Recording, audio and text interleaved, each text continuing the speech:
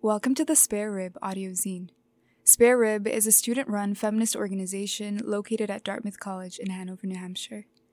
This is Ashenda, a holiday of rebirth and rejoice, written by Hosaena Tilahun, from the Devotion edition, published winter 2023. The piece was originally illustrated and page designed by Ella Grimm and Hosaena Tilahun, read by Hosaena Tilahun. Special thanks to Dartmouth College Radio for lending Spare Rib their time and space, making this audio zine project possible.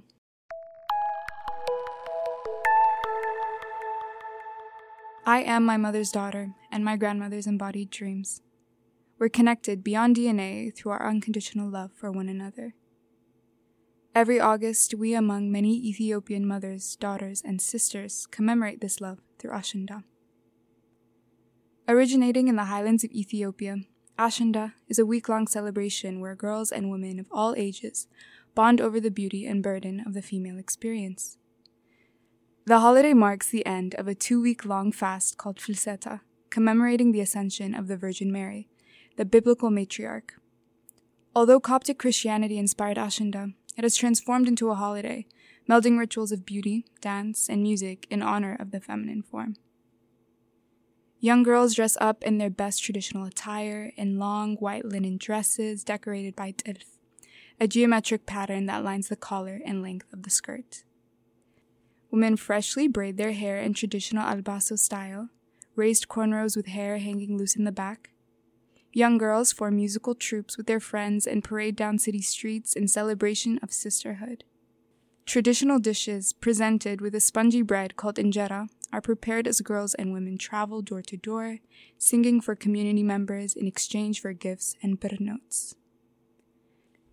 Since November 2020, the first attack on the Tigray people has intensified into a civil war, and as a result, Ashenda has carried a heavier weight these past 2 years. In the words of historian Francesca Baldwin, this year's Ashenda sought to celebrate community, creativity, self-love, and female resilience.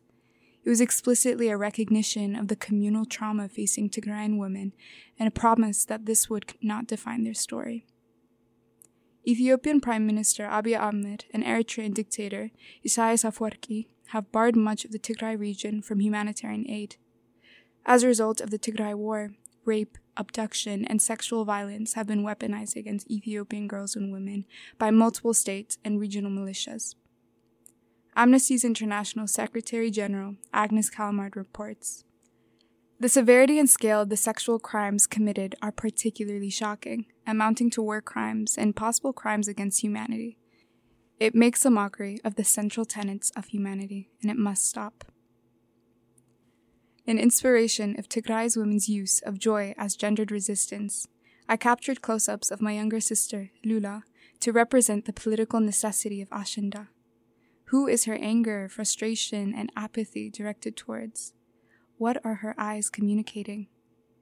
Again, Francesca Baldwin offers an answer.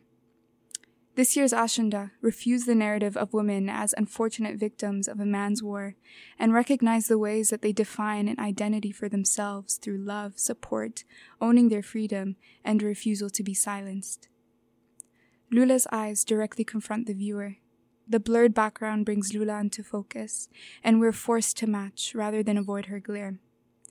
Anatala, a thin piece of cloth traditionally worn to religious ceremonies, delicately frames her face.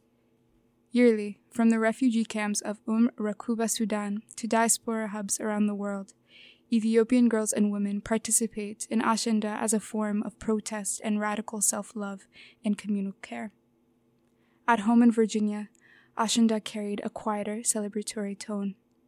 As a result of the vulnerable air, we practice the holiday by brewing cups of love.